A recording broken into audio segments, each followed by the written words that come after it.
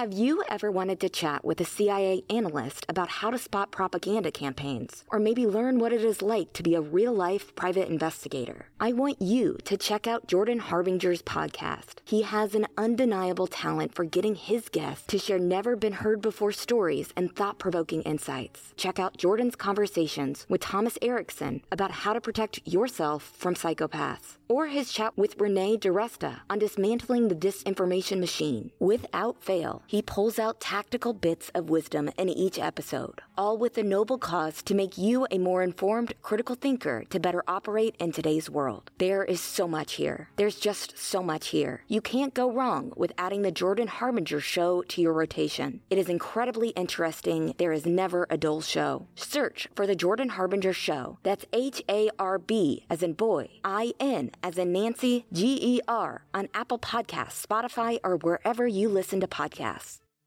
Microdose gummies deliver perfect entry-level doses of THC that help you feel just the right amount of good. We are proud to have Microdose sponsoring our mission. As you know, we've been meeting fans and partners across the country, and it has been stressful to say the least. Or, at least it would have been without Microdose. They were perfect to ease the stress of flying, correcting jet lag, or relaxing after a long day of meetings and recording. Microdose gummies are made using the highest quality organic ingredients possible. They are vegan-friendly, gluten-free, and infused with Oregon-grown berries. We know that we will see a lot of options out there, but we are always impressed by the consistency provided by Microdose. Get 30% off your first order, plus free shipping today at microdose.com. Promo code MANDY. It is available nationwide. That is microdose.com, promo code MANDY for 30% off and free shipping. Microdose.com, promo code MANDY.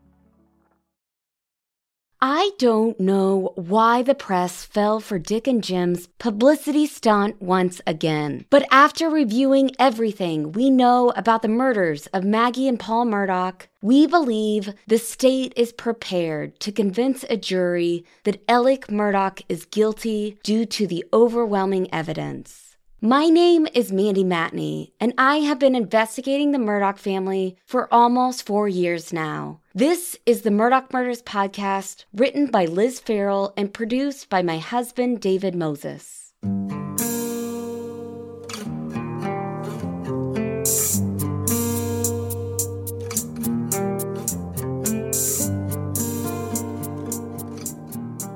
I want to start out today's podcast by talking about something very serious and very troublesome. After everything that we exposed in the last podcast about Judge Carmen Mullen and how she exerted her authority to attempt to coerce a police officer into arresting a troubled man for a crime he did not commit, the South Carolina Supreme Court has failed to take any action against Mullen. We are not the only ones covering this. The Island Packet and Post and Courier newspaper have also written multiple articles about Mullen's shocking actions. And still, we've heard nothing from those 5 South Carolina Supreme Court justices in charge of keeping the lawyers and the judges in our state in check. So that is Chief Justice Donald Beatty, Justice John Kitteridge, Justice Kay Hearn, Justice John Cannon Few, and Justice George James Jr.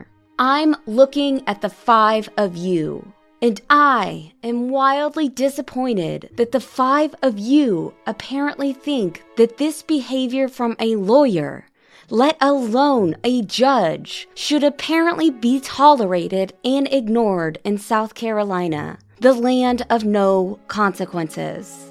Right now, Justices Beatty, Kitteridge, Hearn, Few, and James are telling every lawyer in the state that it is okay for them to abuse their power and bend the law to their favor, as long as they are as well connected as Carmen Mullen.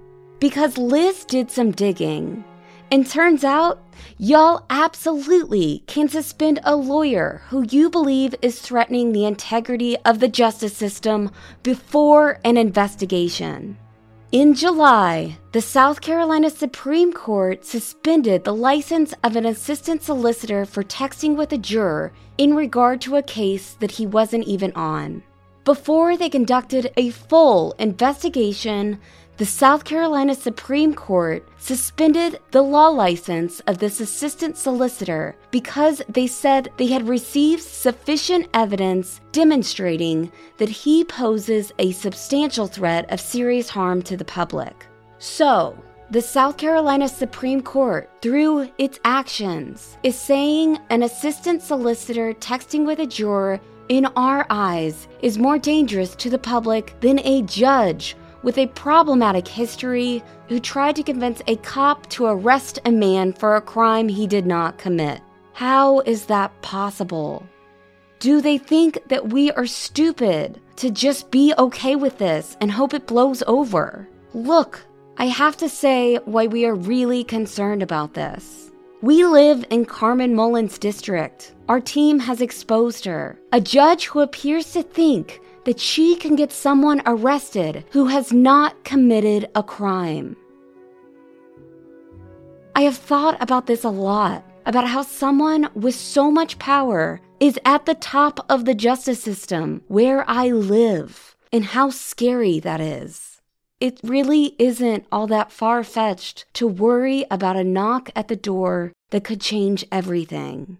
And also, I have to say this. The only reason why I haven't packed up everything and moved somewhere safer is because of the integrity of the Beaufort County Sheriff's Office. They have shown through their actions that they will not tolerate a judge exerting their power to illegally arrest someone.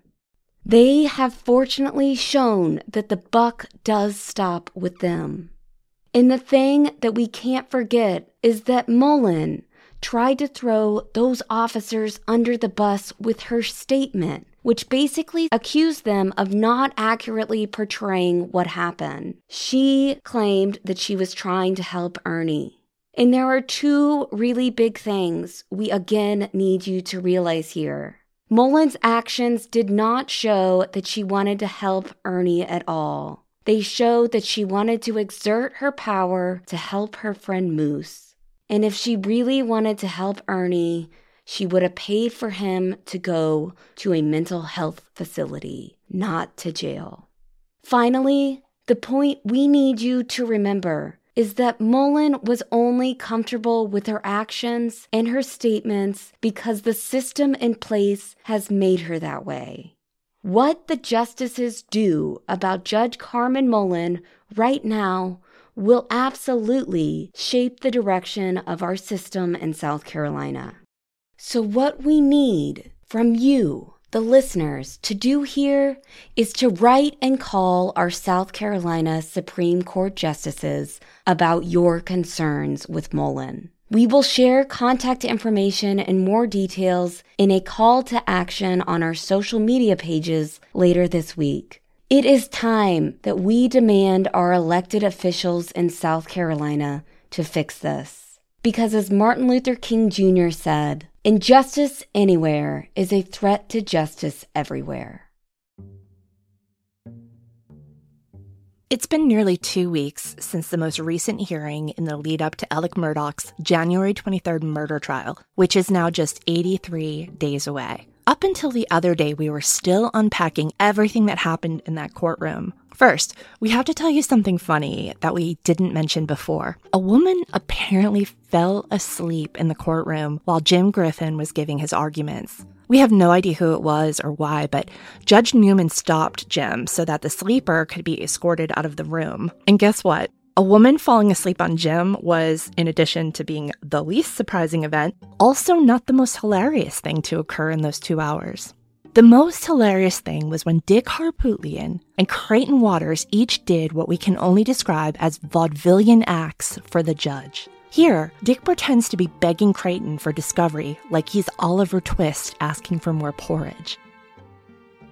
And so this forthwith order would allow us to not say, oh, please, Mr. Waters, would you give this to us? Please go look. And then months go by and we don't get anything. Your Honor, this is about due process. This is about equal protection. This is about fairness. we would like the ability to serve subpoenas without going to him first. We don't have any problem coming to you. And here, Creighton pretends to be Dick telling lies about geofencing warrants. And just a few minutes ago, Mr. Hubboden was like, the search warrants, they're all sealed. We can't see them. Well, that's not true. They've all been unsealed. They can see them all. He's like, we don't have the returns. We can't get that data. They have all the returns except for this one particular one that we don't have yet. As Mr. Griffin just recognized, I don't work for Google, and I certainly don't own Google, and neither does he. If these guys show up to the murder trial with tap shoes on, do not be surprised. So last week on Cup of Justice, we talked a little about the hearing with Eric Bland. Mainly about why Dick and Jim wanted this hearing in the first place. Eric told us that the hearing was a way for Dick and Jim to plant seeds of doubt with the judge and the public, which yes, they definitely did try to do that. But it was also a way for Dick and Jim to get a sneak peek at the state's strategy in proving that Alec killed Maggie and Paul. Meaning they likely didn't think the judge would grant them their motions. They filed the motions to once again make the state look like it was withholding evidence, but also to throw extreme doubt on the quality and significance of the state's evidence. One of the main focuses of the hearing, though, might actually have been for a real motion Dick and Jim wanted the judge to sign. They were asking for a forthwith order that would grant them broad subpoena power, and according to Creighton Waters, even more subpoena power than the state grand jury has, to, quote, investigate the real killers themselves. Which we have to point out, didn't they already do that? Remember, Dick from the Today Show in September 2021. So Dick, he didn't murder them. Does he perhaps know who did? And why? I don't think he does. But Jim Griffin and I are working on and investigating an individual or individuals we believe may have some culpability or had done it. And we're in the process of doing that. We're not SWED. We're not law enforcement. We don't have their tools. But we think we'll know this week whether the one suspect we're looking at bears further scrutiny, and we'll make that information available to law enforcement. Guess they wanted to take another stab at finding the real killer. And I have to point out just how little Dick and Jim did before September 2021, when they offered up this info on the Today Show that they were starting an investigation into the murders of Maggie and Paul. Don't forget, just a couple of weeks after this disastrous interview, Team Murdoch willingly allowed the reward they offered for information leading to Maggie and Paul's killer to expire. And let's be honest, the likeliness of that reward money coming from stolen client funds was probably high. But still, I have to point out, Team Murdoch has managed to fund hundreds of thousands of dollars for Alec's defense, and they couldn't swing to keep the $100,000 reward money afloat. And then Dick and Jim could have held a press conference, capturing international attention at any point between last September and July, just saying, here is what we know about the investigation, and we are begging anyone with any information to come forward and help find Maggie and Paul's killer. But they didn't do that. And actually, last October, when a reporter asked Dick about how his investigation was going, he said, "I'm not commenting on that. What else?" and got all snippy. I am pointing this out because it's important. We cannot allow for Dick and Jim to pretend like they've been on this mission to find the real killers this entire time. They are only acting like they care now because they feel like it'll help Alec. Which reminds me, in a statement to media in October, Alec's PR team included a somewhat ominous phrase. It said, Alec continues to hope that everyone responsible for Maggie and Paul's death will eventually be brought to justice. It's the word everyone that really stuck out to us here. How many people are they planning on pinning this on? And why did they not just say killers instead of everyone responsible? And what evidence do they know of, aside from the whole two-gun thing, which can be easily explained, that's leading them to thinking that there are multiple killers and accomplices? And speaking of two guns and the everyone responsible comment, as a quick reminder, Maggie was shot with a .300 blackout rifle that was reportedly Paul's gun. There is actually a video of Paul that I've seen of him when he was younger, holding what appears to be this gun. According to our sources, investigators were able to identify the gun as one owned by the family by comparing the shell casings from the murder weapon to old rusted shell casings found elsewhere on the Moselle property. Paul was killed with a semi-automatic shotgun, according to our sources, and it was presumably a Beretta or a Benelli, but we're not positive about that. As far as we know, investigators still have not found the weapons. And because Moselle is a hunting property where guns were readily available for those that knew the land, two guns really does not mean two shooters. However, I personally have a hard time believing that Alec Murdaugh could make two guns disappear within such a short period of time, all the while trying to establish an alibi. But I do have to ask if we will ever find out if there were actually accomplices. And there is a theory floating around among sources close to the investigation that honestly seems so absurd, and I find it really hard to believe because it is straight out of a thriller movie. But I'm saying this only because everything that turns out to be true in this story also seems like it's straight out of a Hollywood movie script. And even though it sounds crazy, I do hope investigators have looked into it. But this unconfirmed rumor is that the guns were buried with Alec's father, who died of cancer 3 days after the double homicide. Now that, which is just a rumor, would be a twist to end all twists. And we'll be right back.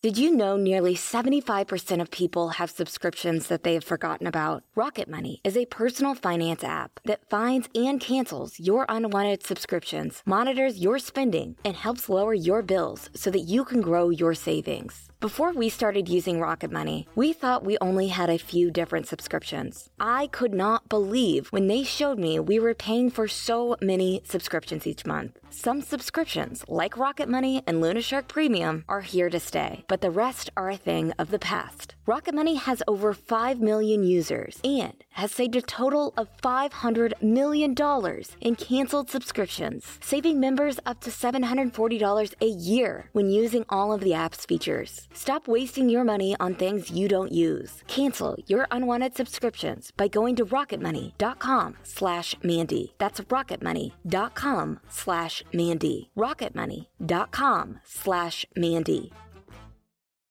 How's your sock drawer looking? Scary? Maybe it's time for a spring cleaning and a refresh. Bombas just dropped a bunch of absurdly soft new socks, tees, and underwear to help you get that drawer in a better place while doing a little good too. Once you try Bombas, you will never look at socks the same way again. They have obsessed over details like foot-hugging honeycomb arch support and cushioned footbeds that feel like little pillows for your feet. Personally, I love that Bombas has a 100% happiness guarantee. So if the dryer or our pups eats a sock, looking at you, Luna, or if you're unhappy with your purchase for virtually any reason, they will do whatever they can to replace it and make it right. Get comfy this spring and give back with Bombas. Head over to bombas.com/Mandy and use code Mandy for 20% off your first purchase. That's bombas.com/Mandy and use code Mandy at checkout.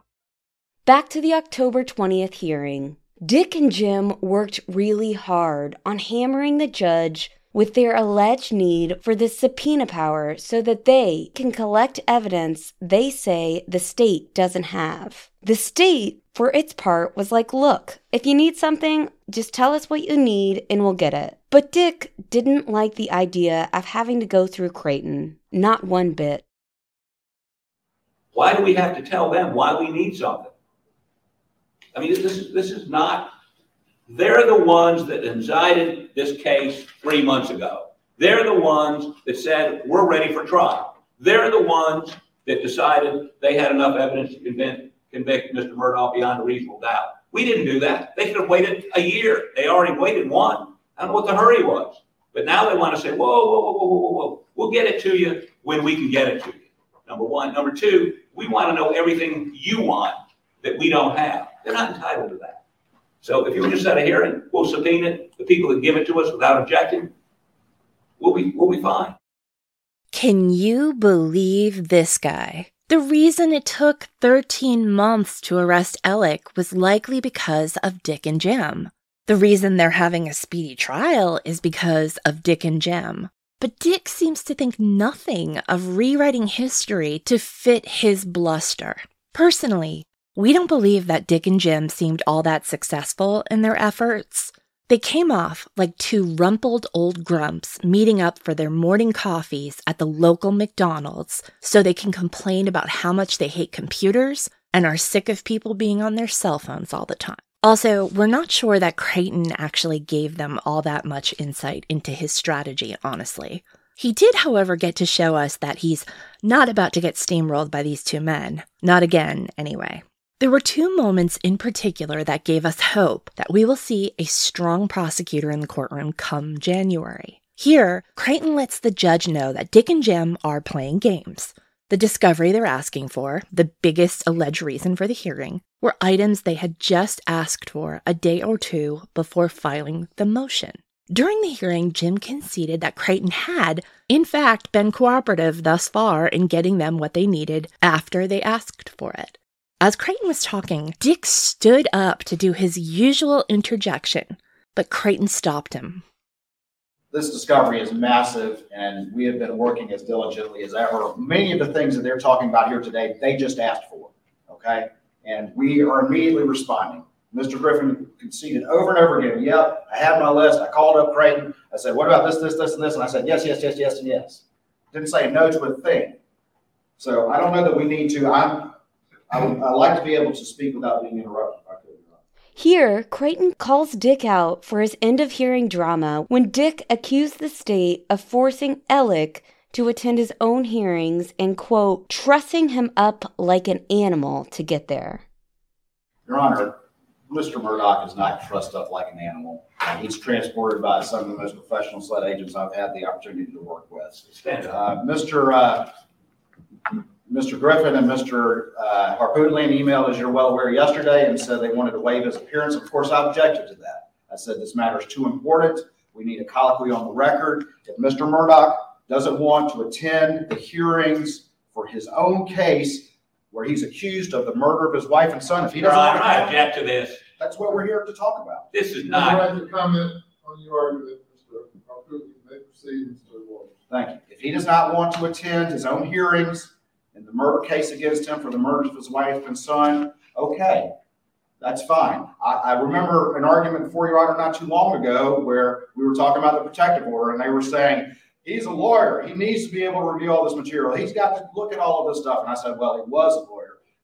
So I want to point out, it seems like Creighton really started to come alive in the courtroom. He was quoting himself from previous hearings, and we are here for that. One of our favorite big Creighton energy moments, though, came when he told the courtroom the utter truth about Dick and Jim's ploy to try to introduce Cousin Eddie as the alleged real killer of Maggie and Paul, which, by the way, is one of the most reckless and disgusting things we've seen in this very reckless and disgusting case.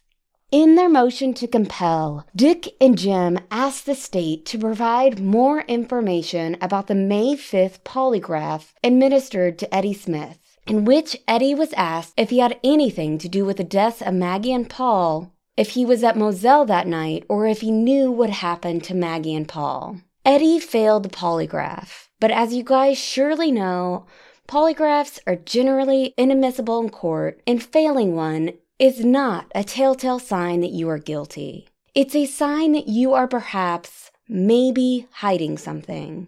Like if SLED came and got me and put me through a polygraph right now because they wanted to suss out whether or not I committed a Murdaugh-related crime, my immediate thought would be, it's finally happening. The Murdaughs are pinning something on me, and I am absolutely powerless against this system that was built to benefit them and their friends. And I promise you, I would be sweating it and probably failing my polygraph, even though I have not done anything wrong. Anyway, Dick and Jim's motion came complete with a picture of Eddie sitting for a polygraph and an odd close-up of the polygrapher's laptop with a blip in one of those cartoon speech bubbles that Dick and Jim superimposed on top of it. It looked like it was suggested from Clippy in Microsoft Word, which said, "This spike shows Smith's deceptive response when he denies murdering Maggie and Paul." Whoa. After this motion was filed, the media took Dick and Jim's word for it, and suddenly they were introducing the idea that the real killer might be Eddie. It's such a transgressive and defamatory act that we barely have the words to describe our opinion on for what they did in the name of defending Alec Murdaugh. And now we get it. They are defense attorneys. Any defense attorney is going to be like, wait, y'all asked another guy about this on a polygraph just months before charging my guy, and the investigation took you 13 months? We don't really have an explanation for why SLED decided to ask Eddie these questions on a polygraph at all, never mind at that time, because I'm going to tell you something that's not going to be fun to hear right now. But investigators are usually pretty careful about creating extraneous evidence that is potentially exculpatory. To do this after April, when they knew about the high-velocity impact spatter and when they knew about Paul's phone that had video showing that Alec lied to them about his alibi, that's very interesting to say the least. Is this because they found something strange about Eddie's phone usage the night of the murders, perhaps? Dick and Jim accuse SLED of sporadically investigating Smith's role in the murders. Then they mention his phone records, including this line, quote, "The warrant affidavits state that Smith stated he deleted his call logs and text messages several times during that day." And then, in going after Eddie Smith, Dick and Jim included a story in their motion that Eddie told an investigator about how and why he thinks Paul and Maggie were murdered. Here is David with that banana story from the defense's motion.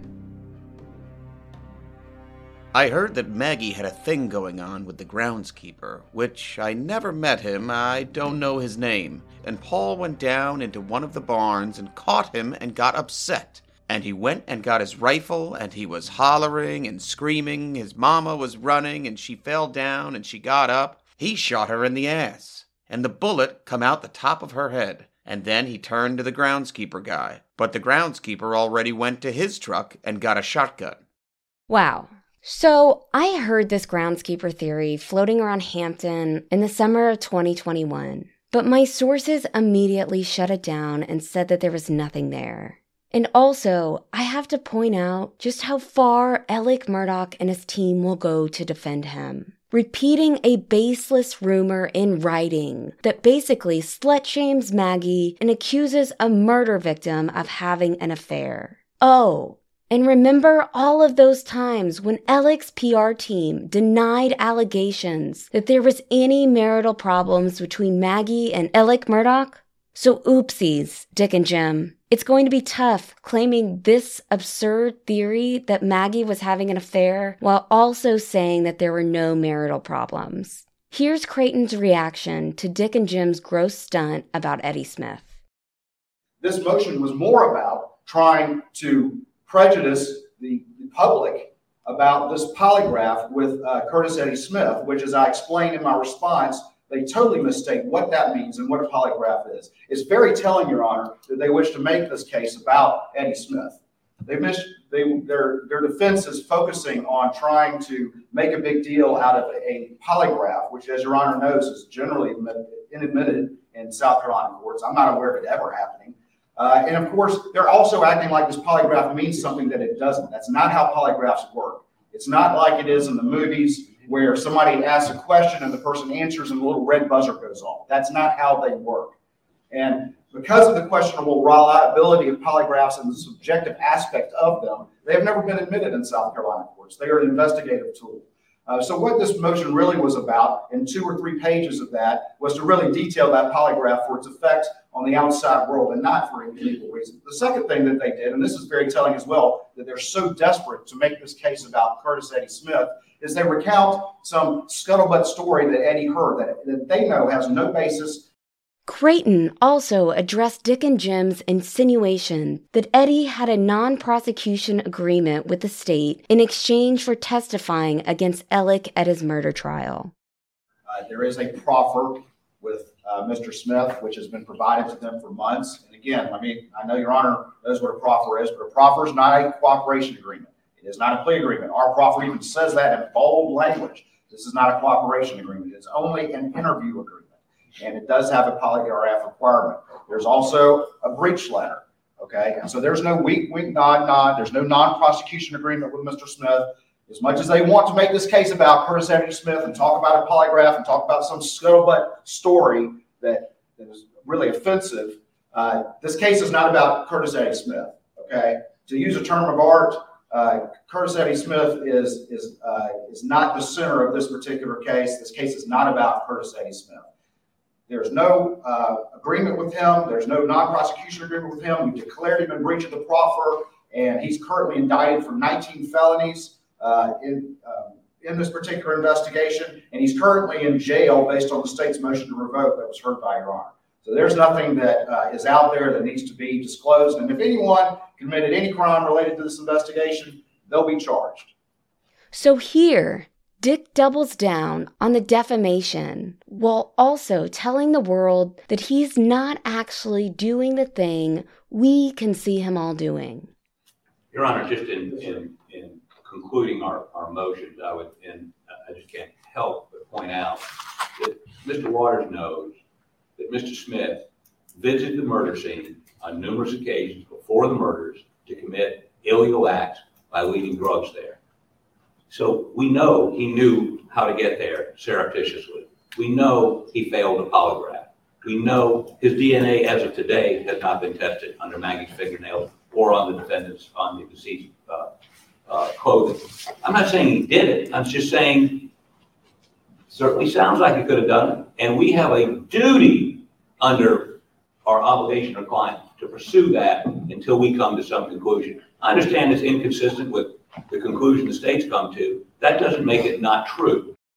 Speaking of the DNA under Maggie's fingernails, let's talk about the evidence we learned about in that hearing, because ultimately, the biggest thing to come out of this hearing was that we all got a glimpse of what the state has and what seems to have Dick and Jim the most worried. Let's start at the beginning. Dick and Jim have repeatedly called this case circumstantial, which, as Creighton pointed out in the hearing, it is. And there's nothing wrong with that. In fact, most cases are based on a totality of evidence.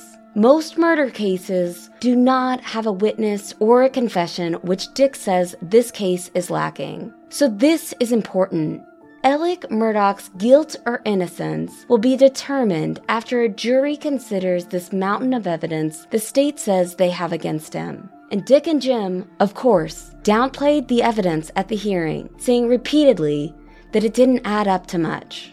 So last spring, we told you all about the high-velocity impact spatter, which was apparently found on Ellick's shirt, according to our sources. From what our sources told us, this spatter contained brain matter, and we were told that forensically, it could have only come from one thing, which would be Ellick standing over Maggie's body as she was shot in the head. At that time, we couldn't go into detail about what the spatter contained, which is why we were very careful about saying impact spatter and not blood spatter. Since that revelation, Dick and Jim have both referred to blood spatter multiple times. We've told you before that we believe this is on purpose because blood stain analysis is apparently easier to dispute on the stand.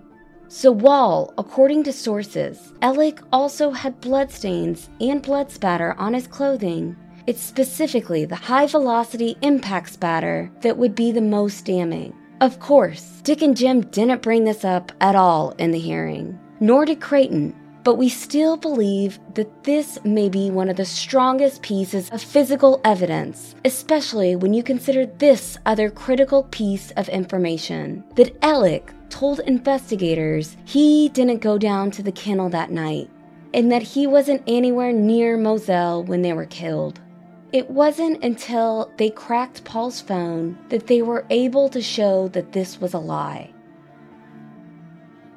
At the hearing, we got an even better picture of how important Paul's phone is going to be to the case, and how important Maggie's phone might be. So first, back to the unidentified DNA under Maggie's nails. According to Creighton, they're working with Star Mix to extract and analyze that DNA. Again, if I'm the defense, I'm going to want to know who got that close to Maggie before her murder, but from what our sources have told us, Maggie did stop at a nail salon on her way to Moselle that night. So we're honestly not expecting there to be any big revelation there. Now the phones again. So there are several big reveals that happened here. The first is the timeline of Maggie's and Paul's deaths. One of the motions on the table October 20th was to strike the state's motion for an alibi. The state asked Dick and Jim to tell them if Alec planned to use an alibi defense, meaning, is he planning to say he wasn't there at the time of their murders? The state also asked if Alec was planning on using an insanity or necessity defense. Dick and Jim specifically addressed the alibi part of this, saying that the state had yet to tell them when Maggie and Paul were murdered. Here was Creighton's response to that. The indictments themselves specify that Alec Murdaugh killed his wife and son on June 7th, 2021 in Colleton County. It's extremely well-known, maybe one of the most well-known facts in the state that occurred at the property at Moselle. I've had conversations with Mr. Griffin in which I note that there is a video that shows Alec present at the scene, despite his denials, with Maggie and Paul at 8:44 p.m., not long before their phones ceased any meaningful activity. And it's about 9:06 p.m. when his car fires up and he drives over to Alameda. So we've made that clear to the defense, and they, of course, know the 911 call occurred at 10:06 p.m. They know this. This is a manufactured issue to try to act like that they don't have this information when we found they do. Your Honor, this is, of course, this investigation is unlike anything anyone has ever seen, because not only does it have at its core the most important case, and that is the murder case against Alec Murdaugh for murdering his wife and son, but also it has an amazingly complicated white-collar case where his use of his law license was allegedly exposed in a manner that people have never seen. Like we said, Creighton was not playing around. But this is the first time the public is hearing about the timeline as it relates to the usage on Maggie and Paul's phones. Basically, investigators looked at the way Maggie and Paul used their phones and saw that activity stopped around 9 p.m., which is also the time of death that the coroner had estimated that Maggie and Paul had been killed. And this is also the first time that we have gotten an official confirmation from the state about the video on Paul's phone that put Alec on the scene when he said that he was not there. We now know that that video was taken at 8:44 p.m. And remember, Alec didn't call 911 until 10:07 p.m.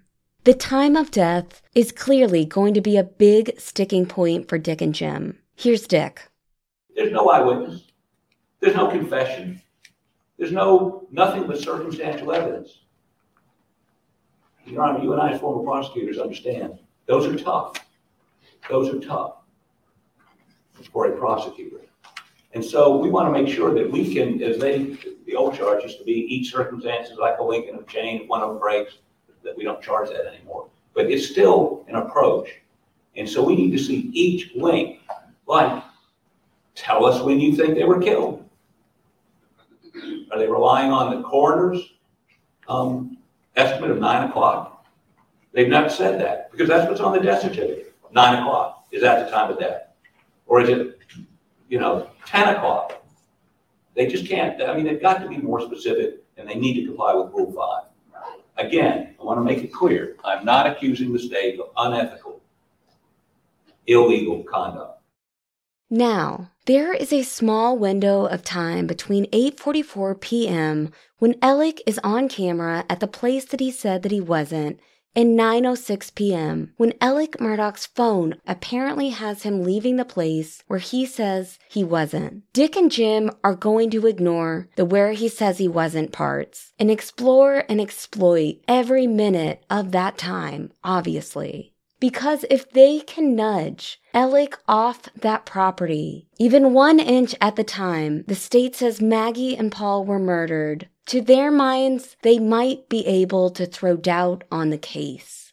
In the meantime, they're still repeating the story that Alec, Maggie, and Paul were convivial at 8:44 p.m., having good old family fun by the kennels. We know that the phones are critical because of how much time Dick and Jim spent trying to cast aspersions on the data. Here is Jim.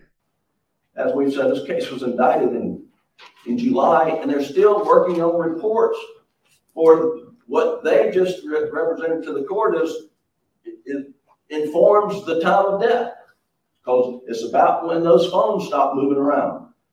That's all we've gotten is Mr. Waters' representation about that. We've not seen any scientific data to support what he said a couple times in court, now on the record. And we've got to have it. We've got to have it now. Creighton responds by saying, look, we talked about the phone data the day before you clowns filed these motions, which, by the way, Dick and Jim distributed to the media before giving the state their courtesy copy. Creighton tells the judge that Dick and Jim have the same data that the state does, and Dick and Jim can have their 3 cell phone experts do the same thing that SLED is doing, which is to analyze cell towers. There is, however, a report that the FBI is working on, and when the final report is done, Dick and Jim will get it. And yes, we said 3 cell phone experts. I know we've mentioned a few times now how much experts cost, especially on the shortened timeline, but we're hearing that they're costing hundreds of thousands of dollars. That's hundreds of thousands of dollars being spent on experts by a man who got rich off of allegedly stealing millions from clients. Wrap your heads around that. Here's Jim. And we talked about a timeline. Now what we've been informed that they have told, agents have told witnesses who've been interviewed in the field is that so-and-so's phone stopped moving at such and such time. I mean, to our knowledge, we don't know how they can make that determination. And that's what we've got to see. Are they relying on something that would not pass Daubert standards? I mean, we've got to have that in order to come to Your Honor and say, Judge, that's junk science. I've been vetting this issue since I heard this was a big issue. And I haven't talked to any expert who says, oh yeah, that phone records a time every time it moves, or that phone records a time when it does this, that, or the other. I mean, I haven't found that person. Now, if they've got someone that's led who's the guru of it, I mean, we need to know, and we need to know whether that's reliable, whether it's tested, whether it's scientific. And here's Creighton again. Your Honor, I think he's conflating 2 issues. It is true that phones will record some, and again, I'm not the expert here, but they can record some sort of aspect changes and things like that. What I've said to Mr. Griffin is not that we are basing the entirety of the case on something like that, because he's right.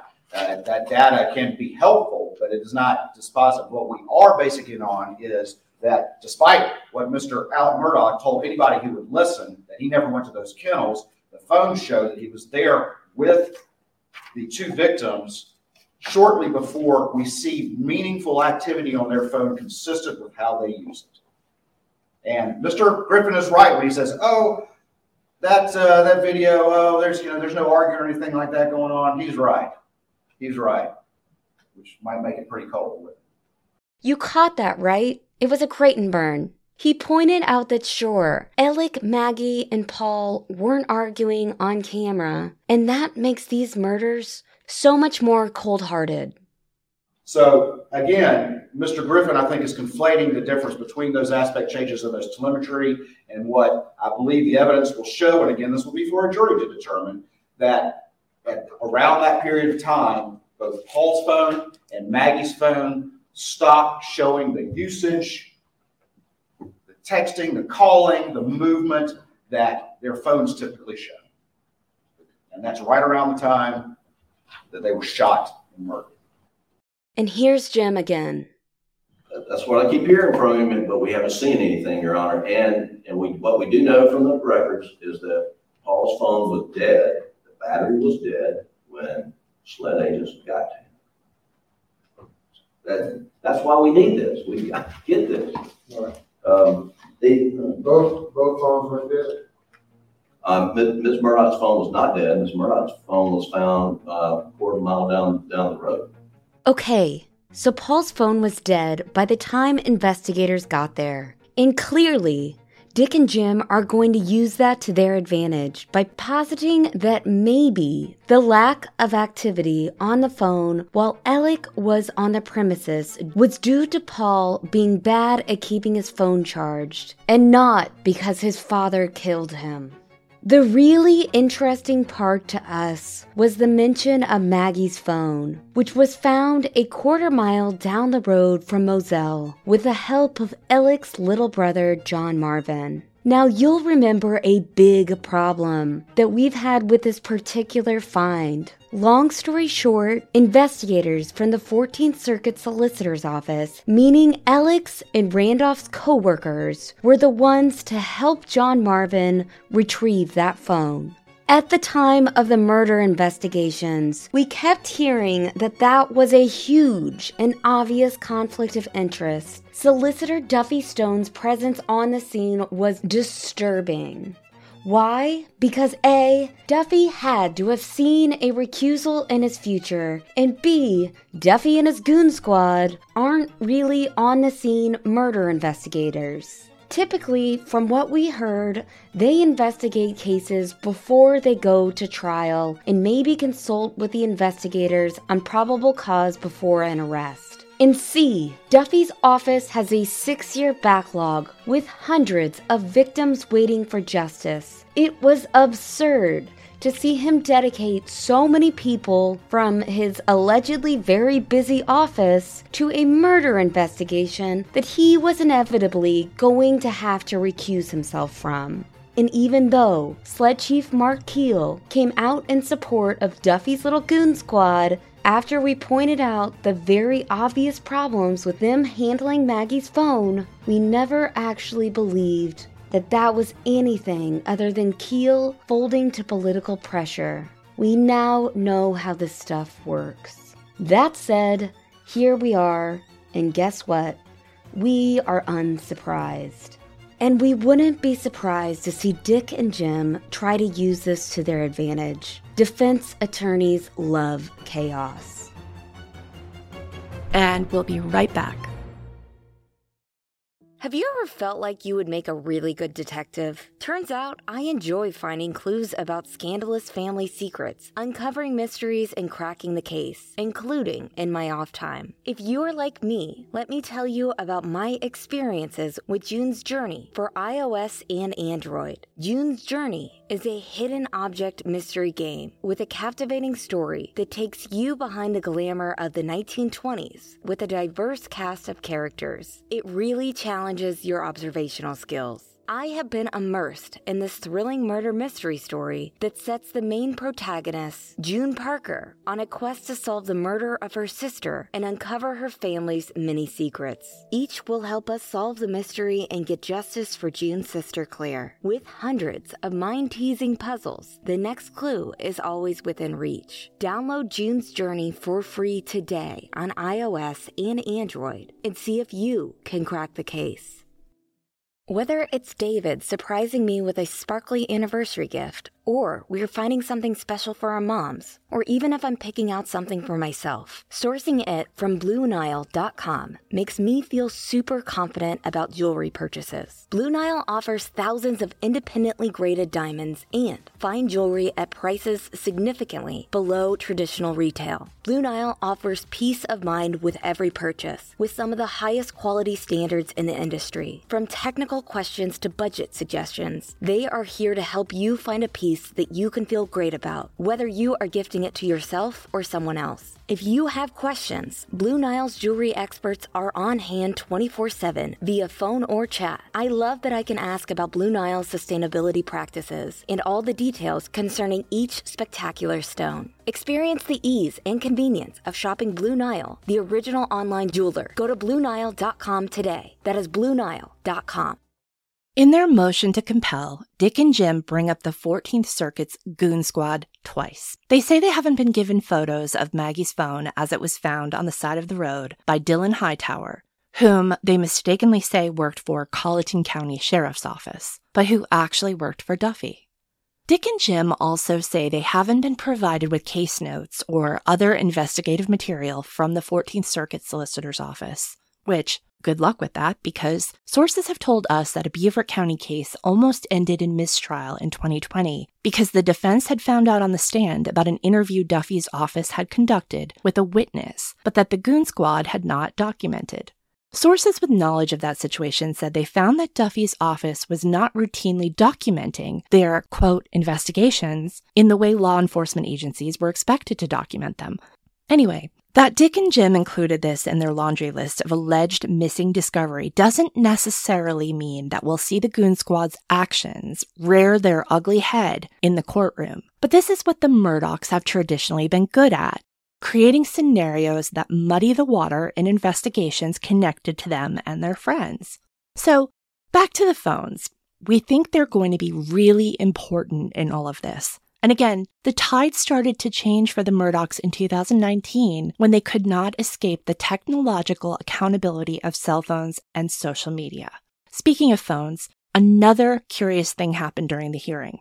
Dick and Jim say the state hasn't told them which jailhouse calls they plan to use at trial. This is where we can totally believe that they were fishing for Creighton's strategy, or maybe even to find out what Creighton might have heard on those calls, because here's how this went. Jim essentially said, the state is waiting too long to tell us what calls they want to use at trial, so we want to know what they plan to use. And here's Creighton telling them, no, Jim, we weren't listening to the calls that appear to be running through your office now, but we might. I'm not aware at this time of any jail calls we plan to use in our case in chief. However, we will provide them with the jail calls that we reviewed. We were exceptionally restrictive in those. There are many instances, I believe, in which we were extraordinarily careful at not reviewing particular calls to avoid any possible privilege issue, even though I believe that there wouldn't be. Since all that hoopla happened with the Richland County's release of those calls, there haven't really been any except long calls going through to Mr. Griffin's office. It may come a time that there might need to be a privilege review of some of those calls, but I'm happy to provide the ones that we downloaded. That is a subset of all the ones that are on there because, again, there were many calls that we were in an abundance of caution not reviewing. So I don't even want to touch those, but I'm happy to provide the ones that we did. At this time, again, though, I don't see us using any of those in our case in chief. Personally, we think Creighton said it even better in his filed response to Dick and Jim. Here is David reading Creighton's motion. Of course, defendant should know what he said. And, of course, there have been no real calls since the bond hearing in which jail calls were discussed. Just a number of long calls to defense counsel's office, which the state has not reviewed. The state has been exceptionally restrictive not to review calls even though third parties were present. Okay, and there's one more aspect of the hearing we want to talk about, and that is the gunshot residue. Around the same time that we reported the presence of high-velocity impact spatter last spring, we also had heard from the same sources who told us that Alec tested positive for gunshot residue. At the hearing, Dick and Jim talked a lot about the particles of GSR found on Alec Murdaugh. Apparently, there were at least 3 particles on Alec's shirt, 3 on his shorts, and 1 particle on his hand. No particles were on his body or his shoes. Here is Jim's explanation for how the gunshot residue allegedly got on Alec. Keyword allegedly.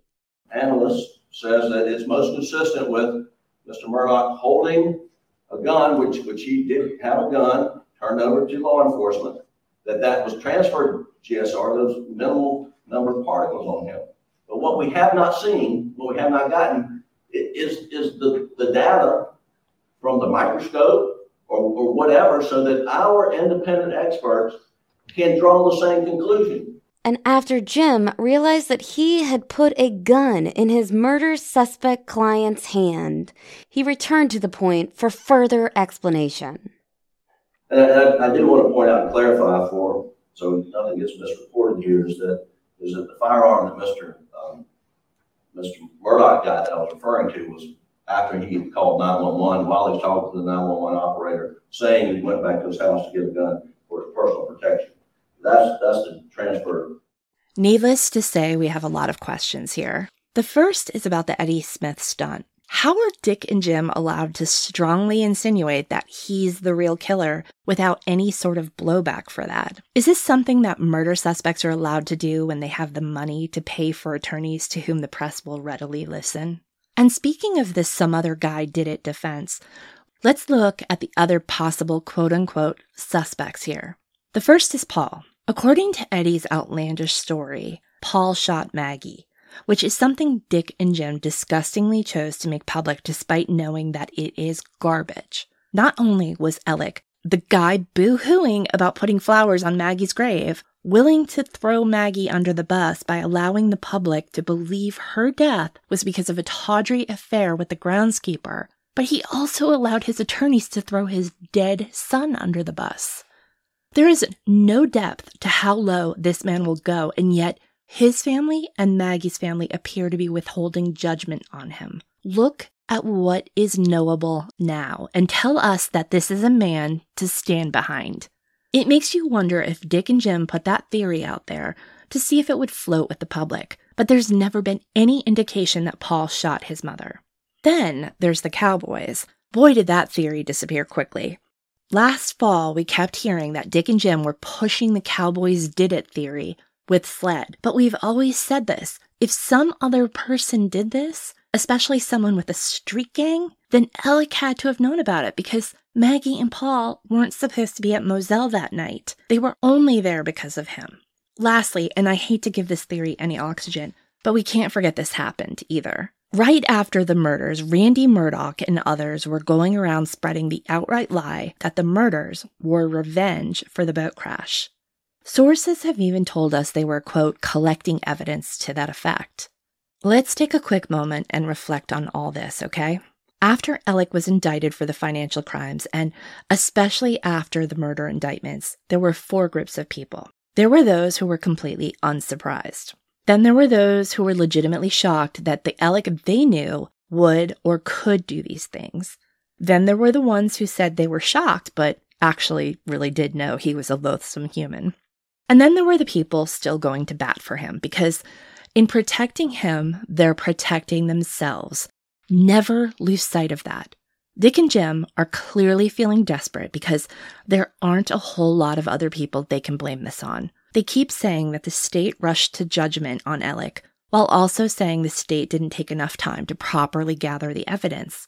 There was a funny line in their motion to compel on the polygraph data. Here's David.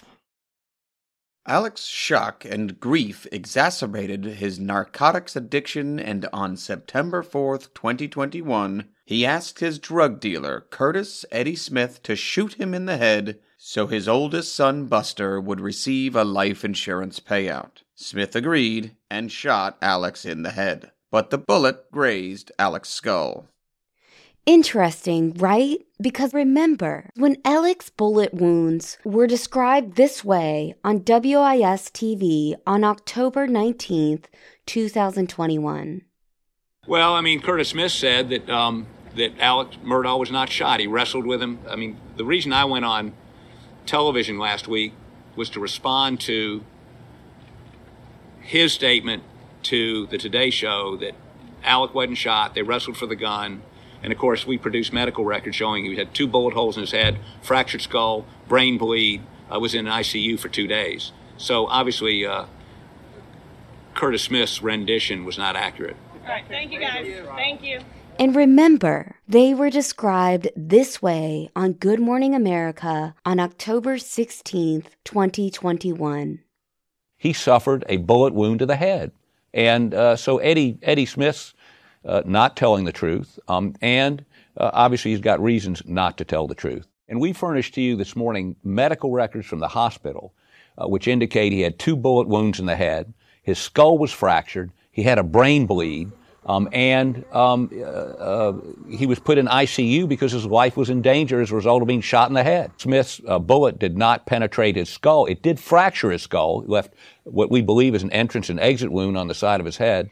And now, in October 2022, Dick and Jim are calling it a graze. And yet the media is still doing their dirty work for them, just like they did last year. Here is David reading a few related headlines from that week.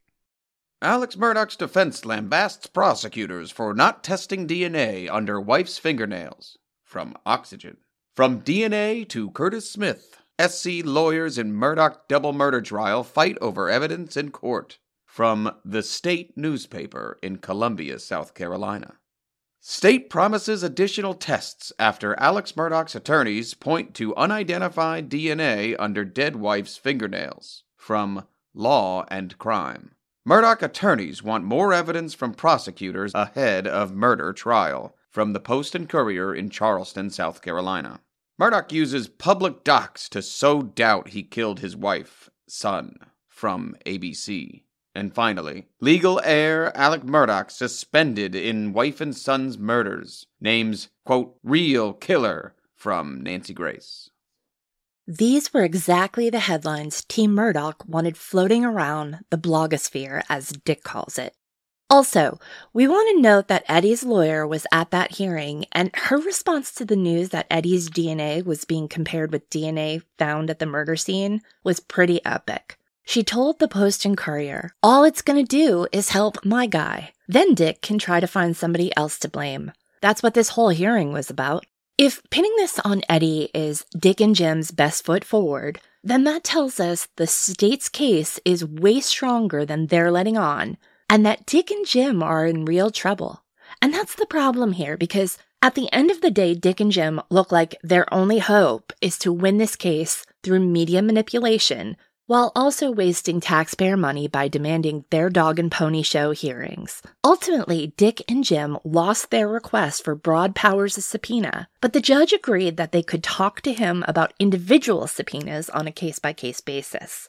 And the judge also told the state to provide Dick and Jim with some deadlines to produce the rest of the discovery. Judge Newman's decision, though, to require the state to give Dick and Jim a more precise time of death for Maggie and Paul is interesting. We're not sure yet what that could mean for the state's case or Dick and Jim's defense. The state says Maggie and Paul died somewhere between 8:44 p.m. and 9:06 p.m. that night. Alec's team would say it was more like between 9:07 p.m. and 10:06 p.m. when Alec called 911. A 22-minute window seems about as precise as one could get, given that the only witness to the murders is the murderer, but maybe the state has a way of drilling down on that even more. No matter what time the state gives them, we know Dick and Jim are going to have a fun answer for them to explain why Alec couldn't possibly have been there at that exact moment. So now we need to take a step back and look at all of the evidence that has already been presented. The high-velocity impact spatter, the gunshot residue, the location data, and the video evidence that destroys his alibi. And then you think of everything that we've learned about Alec Murdaugh in the last year and a half, and just how cold and calculated he can be. You think about how much credibility his defense team has lost in defending Alec. The completely false narrative they told the public about the shooting, how they completely incorrectly described Alec's finances before the court, and how they attempted to get public sympathy and failed at it by claiming that Alec had an opioid addiction that still has not been confirmed. And then you think of Alec's motive, how Alec's life was falling apart, and both Maggie and Paul were apparently a big problem for him. You think about his means, how Alec could easily access 2 guns from the property. And you think about Alec's opportunity, how he reportedly lured Maggie to Moselle that night. Let's face it, right now, Alec is the only suspect mentioned by anyone who has all 3, means, motive, and opportunity. If he didn't kill his wife and son, then he is the unluckiest man in the world. Do we really think that Dick and Jim are going to be able to convince a single jury member that their client is not guilty?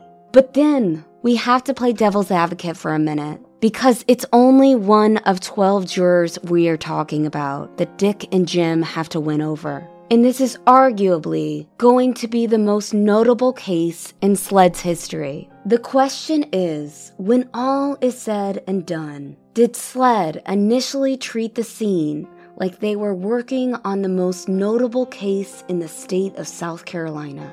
We have heard that the scene was chaotic and disorganized. We also have heard that Alec wasn't taken in for questioning that night, which seems like something that would have happened to most husbands who were carrying a gun with blood on his shirt right after his wife and son were murdered. And still, we have a hard time believing that Alec completely acted alone in that hour after the murders. We know that there were people on that scene who should not have been there. And we can only hope that SLED and the AG's office will impress us in January. We hope that we won't be sitting there in court wishing that they would have done this better. That said, Judge Newman has ordered that the trial will begin on January 30th, 2023. And who knows how many more Dick and Jim shenanigans there will be before then.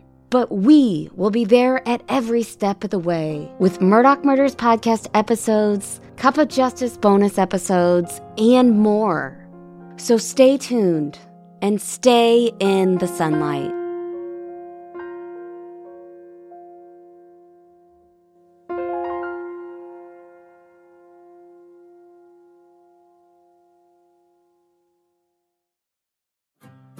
The Murdaugh Murders podcast is created and hosted by me, Mandy Matney, produced by my husband, David Moses, and Liz Farrell is our executive editor. Produced by Luna Shark Productions.